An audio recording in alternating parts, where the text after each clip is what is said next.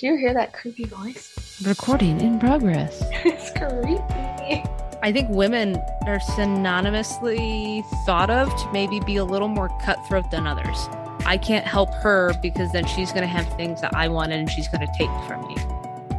If you're hearing my voice, that means you found yourself back listening to an extent. This is episode 2 for us. Demolition doesn't make you win. I'm Jeanette, and I'm your host. But I'm not the only one you're going to meet along the way. I have a great lineup of co-hosts who are going to help me answer the questions you never knew you wanted answered. So let's get into it. Hold on, we're coming at you.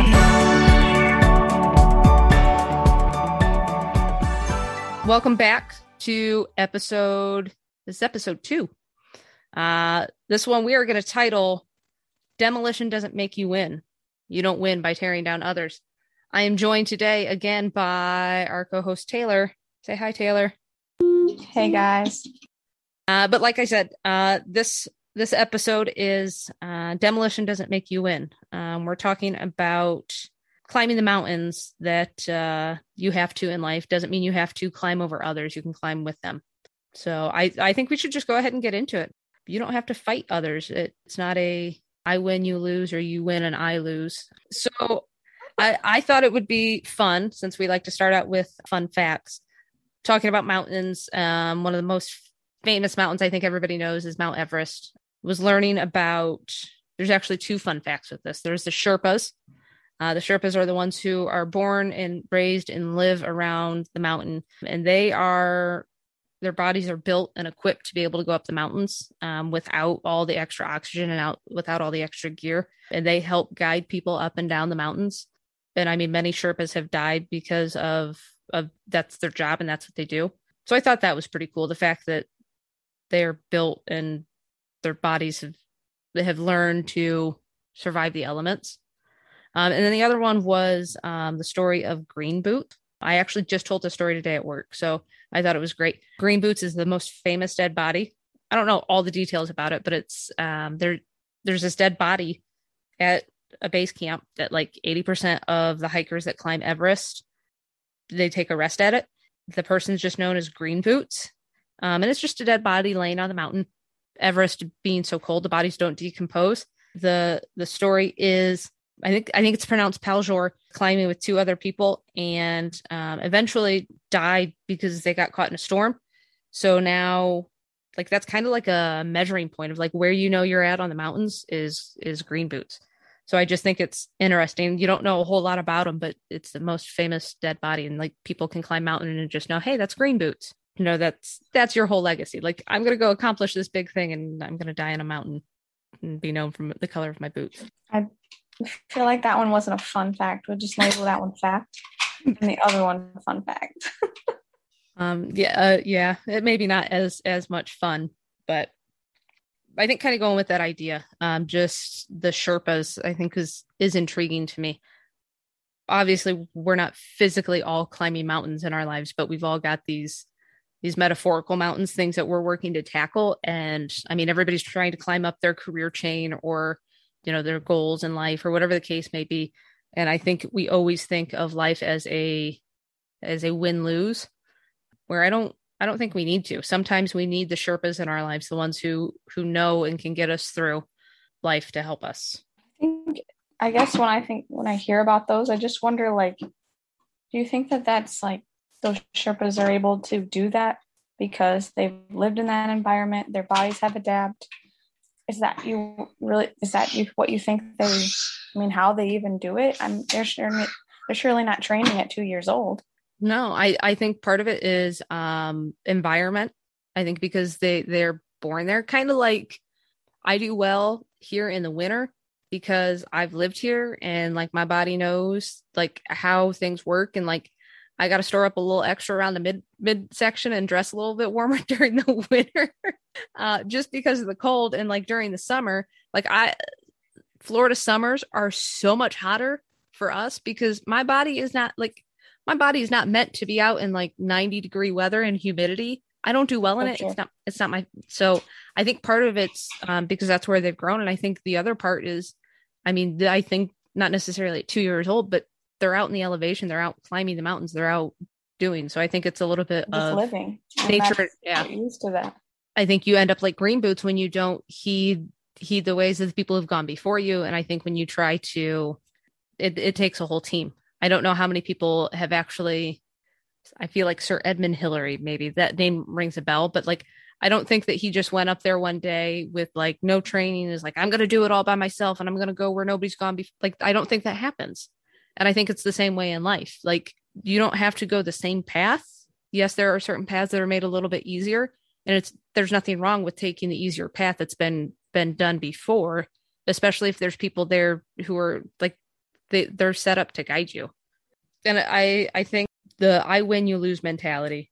I mean, I think there are certain points in our life where we benefit from I win you lose, or I will lose so you can win, or let's both win.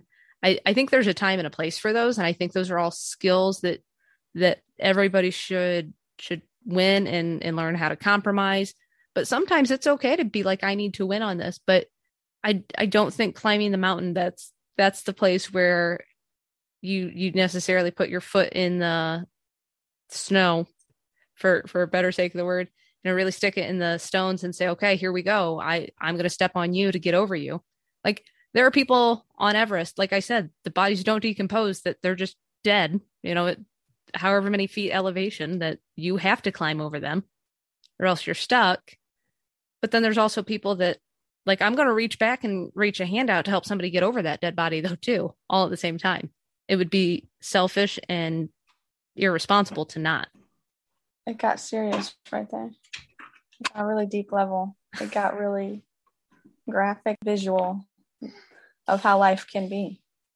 Being on the other side, giving the person who's behind the dead body, giving that person a boost over, and then you just have to watch them walk away, knowing that, wow, I helped you, but you're not gonna give me a hand.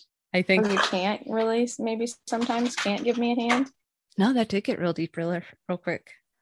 And I think I can't speak for the male perspective. I'm not a male. I do not understand men, and I can't speak for them.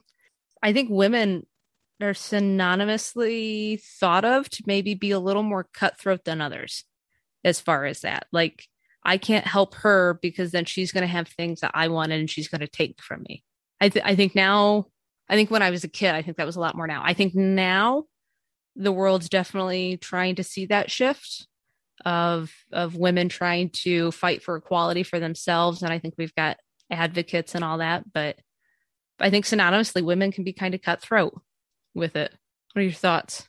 I think that's a good definition there, cutthroat. But I would say for me, yeah, I don't know if you're comparing male to female, but I don't have any personally differentiate between male and female. If you're not doing your job the way you should, and I am, that's just whatever, job, life, whatever. Yeah, like I'm thinking back. I'm trying to think back. I know who probably my people were that either I helped boost ahead and hoping for a hand back to help me up, or vice versa. And I know who was there and who wasn't. So who would you say, if you had to summarize who your biggest supporters were, the ones giving you either a boost or the hand back, what would you say? The people that really boosted me up in my life would have been my parents. And I mean, those stick out the most. I mean, without their boost, even now, today, my family all together, where would we be? How could we live without even just the experiences of sibling experiences, good or bad, childhood, and now, though, as I'm older, but it has to be family, 100%. There's people that I consider to be friends that enter that family realm that I can think of too. But you don't get to that level without, almost earning it. It's what I feel like. Doing the work. Yeah, these people really stick by you no matter what. And they pull you up when you're way down, face down in the snow almost. No, I think family would be a great one for me for the most part. But the more I'm thinking about the people and just kind of how my life went, like I've been very, I don't want to say cyclical with friendships, but like I don't have the friendships that go from like grade school through now. But looking back at like who those friends are, I've had some really strong, powerful women, typically older than me, really lay that hand out. So as much as I would like to say women can be kind of cutthroat in my personal life, I mean, there's been a couple that I can think of that I'm like, but I don't think it has anything to do with gender necessarily. Just I think some people are just rotten. Right. And it just depends on too, like their phase in their life at the time. They might just be having a tough time going through something that they're needing somebody to pull them up, at least in my personal perspective and experience. It's not necessarily they're just bad to the core. No, I don't think anybody's genuinely bad to the core, but no, looking back now, I wonder if maybe they were just a little bit bitter because they didn't have somebody reach a hand out. Maybe they were climbing alongside me in the mountain and I didn't even see them. Oh, for sure. Yeah. And that could be hard. So yeah, I think demolition doesn't make you win. And I think one of these days, I don't know exactly how we get there, but as a mom, I'm going to throw you on as a mom. How are you raising your boys up to know that it's okay to not have to win? They don't have to beat somebody every time to be able to succeed in life. Any tips or advice or things that you're trying to live out and show them? I would say it's easiest right now. I'm sure it's going to get harder as they get older and have more minds of their own, even though they do now. But just being able to interact as siblings together and realize that he's not my enemy, no matter how bad it may seem. Like, your brother wants to play with you because he looks up to you, or your brother wants to play with you because you're his friend. Right now, that's your best friend. That's your best friend for the rest of your life. Bobby's never going to go away. Just showing them how to build themselves up through me or through whatever, maybe what their brother is not able to communicate, but is showing, building them up so that they have the confidence to be self-confident enough to not tear someone else down. You know how you're, as you're talking about this, as I'm thinking, because I know your boys a little bit, I know how you're a great indicator that you've succeeded as a parent when they get older is they're going to get away with so much and they aren't going to tell on each other at all. I think that's how you're going to know that you won that battle. In the look of fear on your face right now. Ooh, pros and cons. Remember, there is a point in life where I think I win, you lose is a benefit. So we can start teaching that eventually too.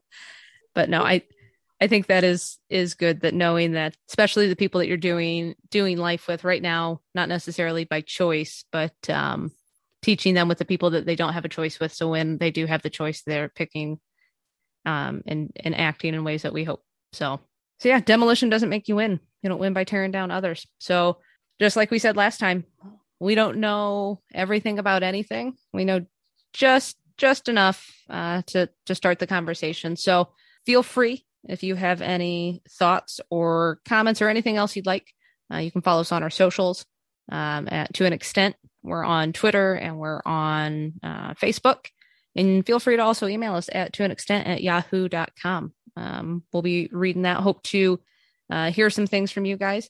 Maybe you have some differing opinions. We would love to hear it. And maybe one day we will have enough commentary to jump back and address some of those and kind of rehash these conversations. So Taylor, as usual, it was a pleasure. Can't wait till we get to do the next one. I'm excited. I think we've got the start of some fun conversations. So yes, hopefully we won't have train conductors to manipulate the story or the path the whole way. Hey, you know what? That's all right. That's all right. We can all win. We can all survive in the world together.